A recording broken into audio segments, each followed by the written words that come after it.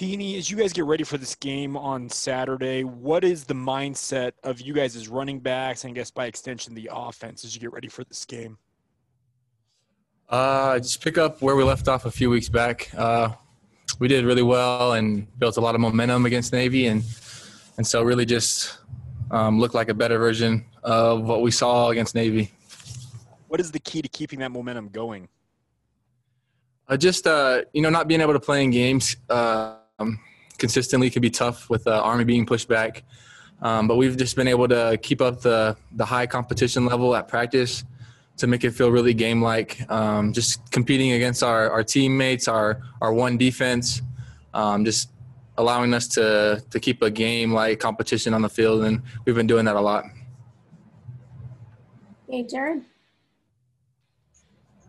Because of the success that the running game had against Navy, do you expect Troy to do more to try and slow you guys down, maybe open up other things because you guys were so good against them, in that first game?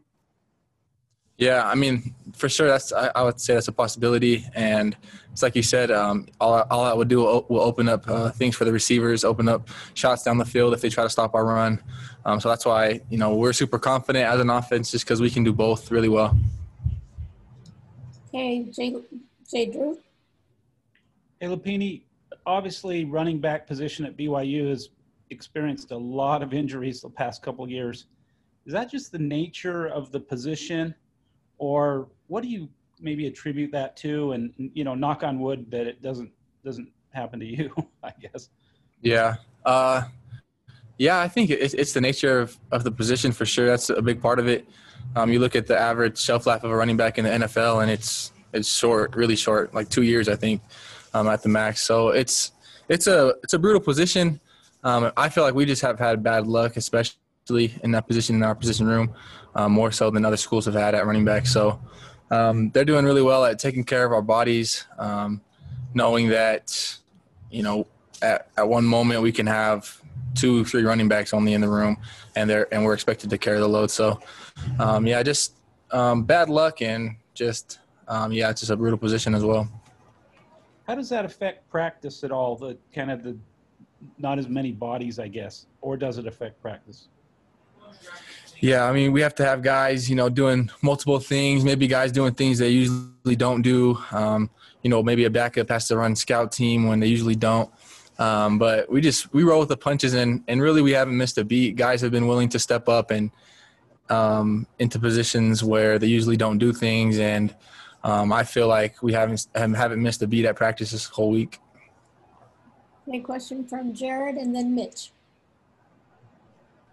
I know you guys have expressed a lot of gratitude to being able to play football and in this time, but having gone to the cohort and, the limited practice last week and the positive tests and, now having, expecting fans and then no fans, how big of a distraction is that as far as trying to focus and just be focused on football when you've got all of these other outside things? You knew it was going to be this way, but what has that part of it been like as you're actually dealing with it? Right. It's a lot, and it's a day-to-day thing.